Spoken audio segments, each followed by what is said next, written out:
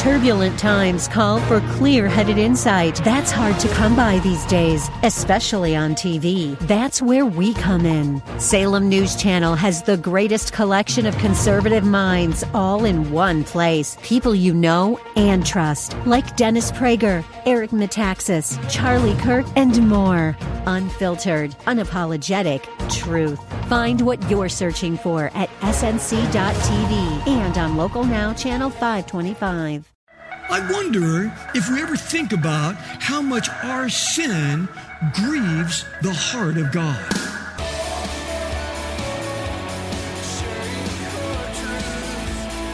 Welcome to Core Truth Radio, a radio ministry of Core Church Los Angeles with pastor and Bible teacher Steve Wilburn. Pastor Steve will be teaching us God's truth right from the Bible with lessons that we may not want to hear, but we need to hear. Let's jump right in today's study.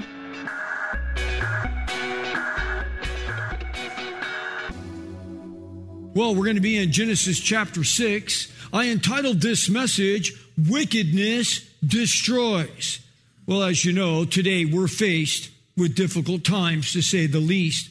For even though we have achieved much through science and technology with us and all the things that we've created, like being able to launch satellites into space, and those satellites now can operate the GPS systems on our smartphones. I mean, we can send an email to someone around the globe. It gets to them within seconds. We can board a plane here at LAX, and we can be sitting on another continent within hours. It just proves that we live at a high level here in the 21st century. I mean, think about it. We all drink bottled water. We eat food that's been approved by the health department with strict guidelines. We have power windows in our car and air conditioning. You know, most have the ability to shower every day with hot water. We have indoor plumbing. Many of these conveniences that we take for granted every day, they were not even available 100 years ago, 75 years ago. We watch sports and movies for entertainment. Before COVID, we could just get away for a weekend at the drop of a hat or a week-long vacation. Yes, we all live in a time that's much different than any other time in all of human history. Yet, with all of our advancements in technology, has it really given us more safety and security? Absolutely not. The heart of man is more insecure right now than ever before. Why do so many nations throughout the history of humanity, why are they so down on Israel? Why is there so much anti-Semitism? Why is that? Does it have anything to do with the God of this world? Satan himself hates the true and living God. And when the true and living God says, this people, these Jewish people are my chosen people. They are the apple of my eye. That's when Satan rises up and says, I will do whatever I can to wipe this people out. Yes, Iran is only tolerant if you completely do as they say. It's just like those that are in charge here in America, many of those on the liberal progressive side. It's like their mindset is they're only tolerant if you agree with them completely. And if you don't agree with the new progressive liberal side, then you'll be turned over to the cancer culture here of social media destruction. We will wipe you out. You know, crime, as we see now in our cities, in these liberal-run cities, is coming unglued. Nobody's happy. You go around the globe, people are not happy. Yes, our world is filled with negative news, and nothing seems to shock us anymore. And why is that? Because our hearts are waxing cold, just like Jesus said would happen in the last days. You know, when we look at the last days, Jesus gave us a snapshot of what things would look like. See, he was walking away from the Temple Mount with his disciples. Now, Jesus seemed to hang out around the Mount of Olives. In fact, at the base of the Mount of Olives at the Kidron Valley is the Garden of Gethsemane, and that's where Jesus would hang out a lot there also. But one of these days, right before he was crucified, he was walking back to the Mount of Olives, and they got to the top, and the disciples said, oh, look at the temple, because it's a beautiful view of the Temple Mount from the Mount of Olives. And they said, oh, the temple is so beautiful. And Jesus said, not one stone is going to be left without being turned out from the other. Meaning the temple is going to be completely destroyed. And the disciples said, what? When? What is the sign of you coming back?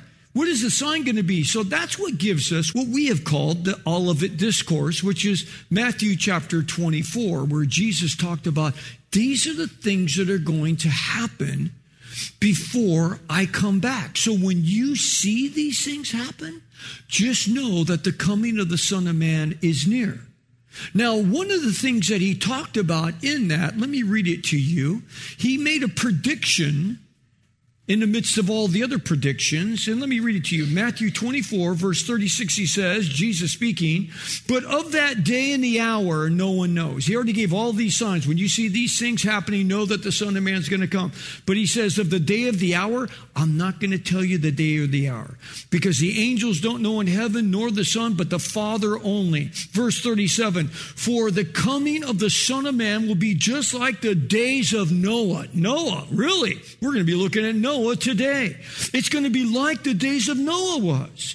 He says, for as those days before the flood, they were eating, they were drinking, they were partying, they were marrying, they were giving in marriages, they were divorcing, sexual perversion, until the day that Noah entered the ark. And they did not understand until the flood came and took them all away. So will the coming of the Son of Man be. Wow. It's going to be that day. Everyone's just going to be doing their own thing. Wickedness is going to be out of control. Yes, that time that we're living in right now, it's going to continue to get worse. And it's going to look just like what we're about to read in Noah's day. Things will escalate. It'll be the worst times ever from the existence of humanity. Think about that. Just for a moment, the only time that can rival the wickedness of Noah's time is the time in which we live today.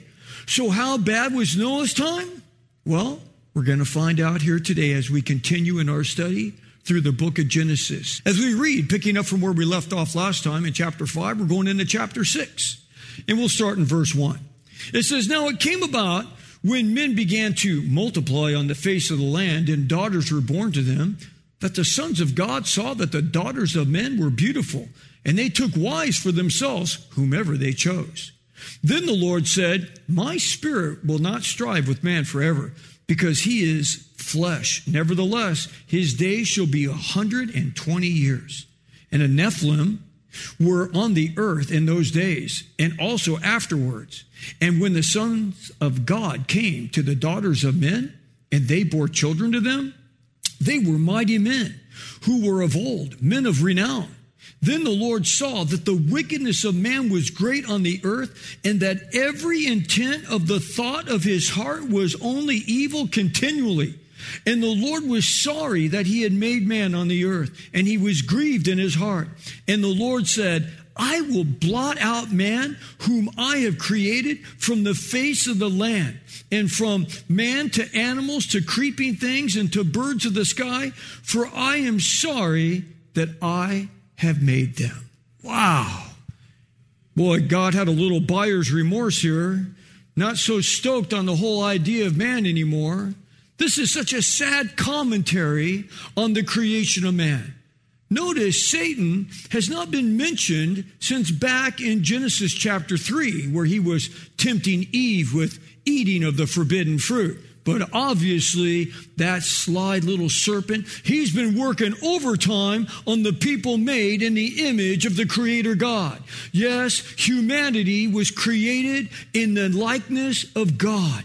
Yet, just like today, these people had taken a turn for the worse. And we know from last week that God had spoken to a man And remember, his name was Enoch.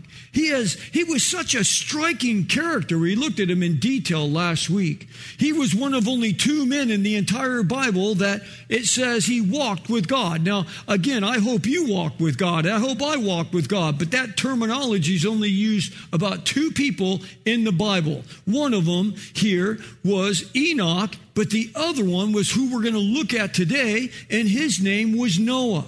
Now, Enoch was also only one of 2 men that the Bible says he pleased God. Well, I hope you please God. I hope I please God. But that terminology is only used twice. It's used once with Enoch, and it's used again with Jesus himself. And then, of course, Enoch was only one of 2 men in the entire history of all humanity who went up to heaven without dying. Only 2 people were actually born out of a woman that never physically died a physical death. One of them was Enoch, because he was taken away by God. Remember, it said Enoch walked with God, and then he was not, because God took him. And the other, of course, was Elijah. And Elijah the prophet was taken up in a whirlwind. Well, last time we gleaned from this man named Enoch, this man who had personally walked with God, this man who personally was well-pleasing to God, this man who was personally snatched away from the earth by God himself. We learned about his great conversion when he came to this crossroad in his life at the age of 65. And what was that crossroad that he came to? Well, it was the birth of his son, and he named him Methuselah. Now, God must have spoke to Enoch on the day that that boy was born, because he was telling him about the wickedness around him, which was getting worse and worse, as we have just read here in Genesis chapter 6. But let us not forget, God is outside of time. So hundreds of years prior here, he was speaking to Enoch, and he was telling them about all the things that were going to happen and how much more wicked man was going to get. So with God being outside of time, the future is history to him. See, we don't know what's going to happen 20 minutes from now or an hour from now. We can kind of figure, well, church will be over and I'll go home or what have you, but we don't know what's going to happen, but God does. Again, outside of time. He's already seen everything, yet when it hasn't happened yet. We're told in Ecclesiastes chapter 3, verse 15, it says, that which has been already and that which will be has already been. For God seeks what has already passed by. He already knows. Yes, God knows everything before it happens. God has given to Enoch a promise, and it was a prophecy for the future. And it was wrapped up in Enoch's son, Methuselah, and it was embedded within his very name. When he dies, it will come. What will come? Judgment will come. And that's exactly what was going to happen.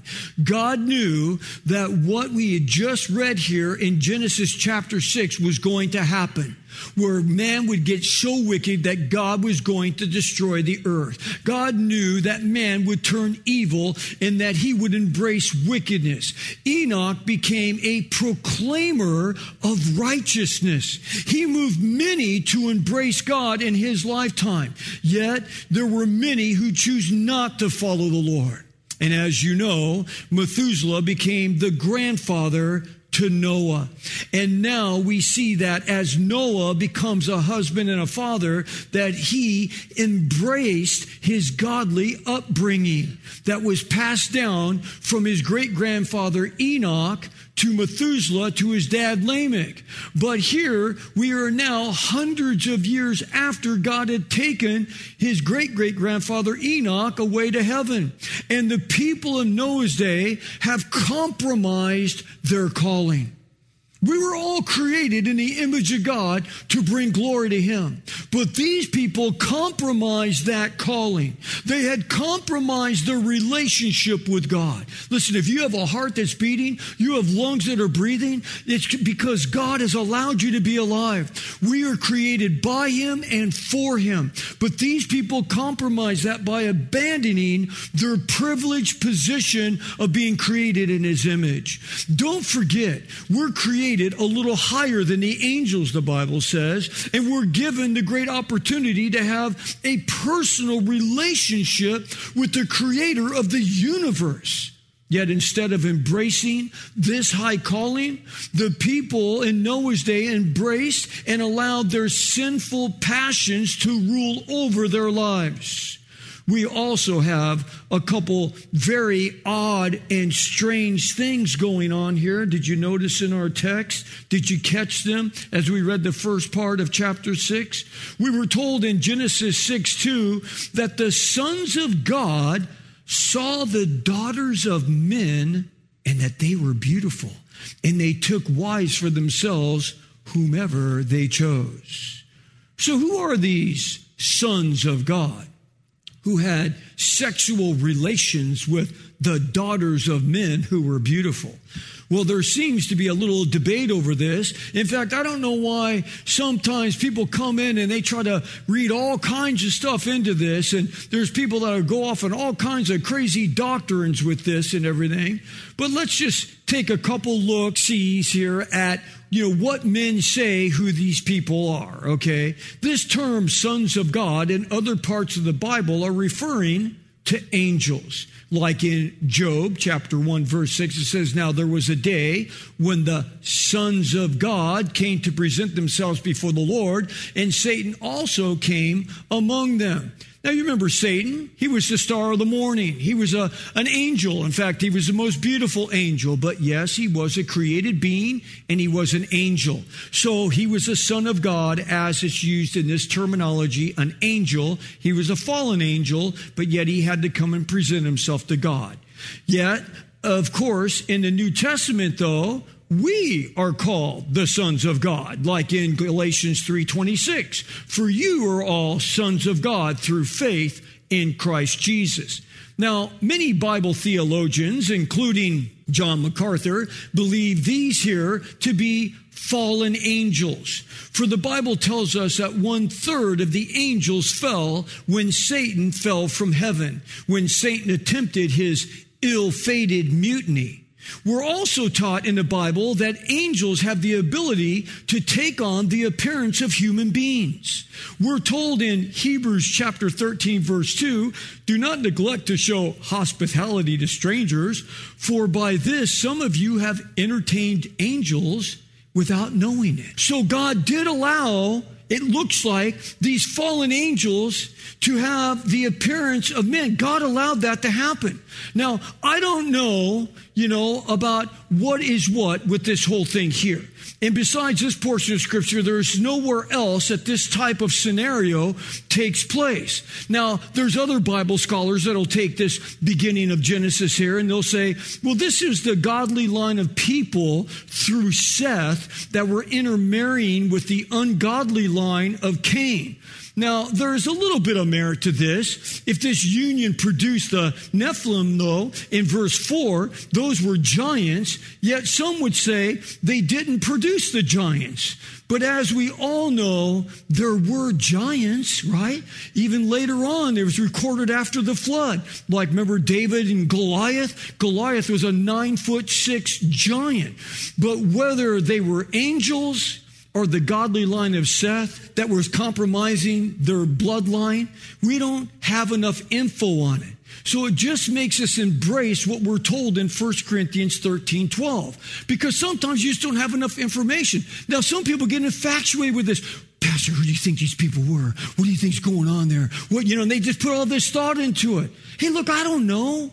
But in 1 Corinthians 13:12, it says, "For now we see in a mirror dimly," meaning we don't have all the facts right now.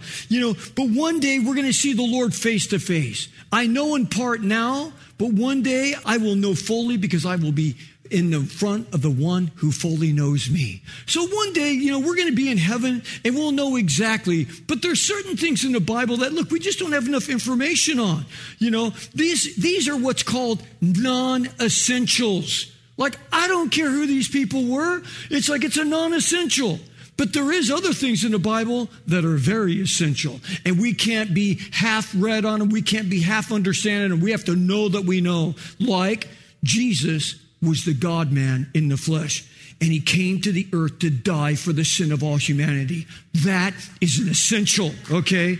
He was born of a virgin. That's important because that's how the Bible proclaimed it to be. That's an essential. He lived a sinless life. That's another essential. He died on the cross. He was buried in a grave and he rose again from the dead. Those are all essentials. He is the only way to heaven. He is the only Savior and he's the only way to have our sin forgiven.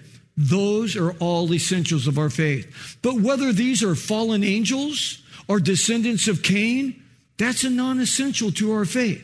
But know this, when we get to heaven, we can ask Jesus. He knows the correct answer. We'll find out then. But for me, if you're asking me here today, for me, I think these were fallen angels. I think these were fallen angels that came down and they had sexual relations with women, and there was some kind of a hybrid people that came out, and these people corrupted the whole world even worse because they were fallen angels. They were wicked angels. And the reason that I say this, there's a reference in the New Testament that I think points right to that being a fact and true. 2 Peter 2:4 says, "For if God did not spare the angels when they sinned," okay, these are the angels after they got booted out of heaven, the ones that went with Satan on the mutiny.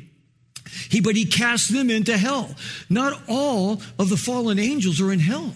Remember the people that were demon-possessed in Jesus' time? What about the man in the Gadarenes that had all those demons inside of them? Remember when they saw Jesus come to them, they said, hey, we're sorry. Hey, don't send us to the judgment places. Don't send us to hell. Send us into the swine. And Jesus says, okay, go into the swine. And see, that's the first time in recorded history that the Bible declares that there is deviled ham. But anyway, whatever. Okay, so they went into the swine. But see, those angels were still roaming the earth, messing people's lives up and what have you. But these angels here in 2 Peter 2:4, he says they sinned and he cast them directly into hell.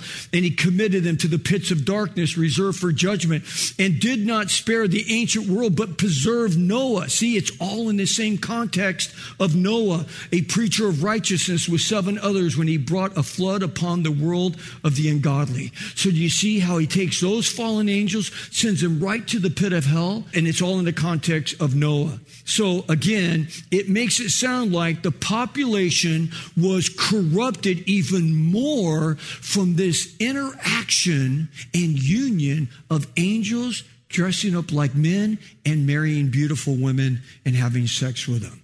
And that helped bring on the judgment that would befall men in the beginning. But one thing for sure, God wasn't happy with the wickedness of man's sin here in Genesis chapter 6. We're told in verse 3 that God said he would not continue to strive with men, and said men would have just 120 years and judgment would happen. Notice how the Bible says in verse 6 that God was sorry that he made man. He goes on to say that it grieved his heart. Yes, man has displeased God. It hurt God.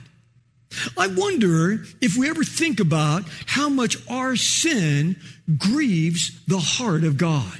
I mean, forget the consequences that we have, right? Because the reap what you sow is always going to happen. Hey, man, you rip people off, you're going to get ripped off. If you lie and cheat, you're going to get lied and cheated to. It's just what happens. You're going to reap what you sow. But forget about that for a second, how much it's going to cost you. Have you really thought, have you considered the pain that it costs our God when we sin against him?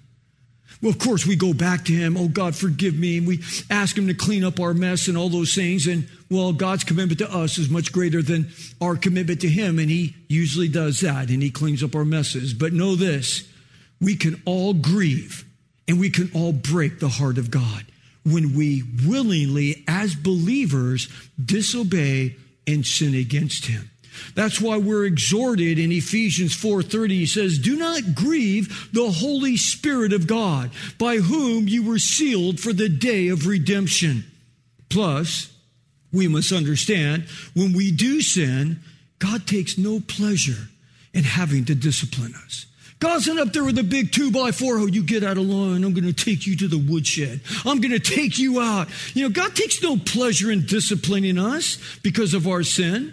Yes, the heart of God is always to get his people to repent. Can you repent? Why? Because God loves us. He wants to be compassionate to us. He wants to forgive us. But if we don't repent, then we're going to get crushed. People say, well, how can God send someone to hell?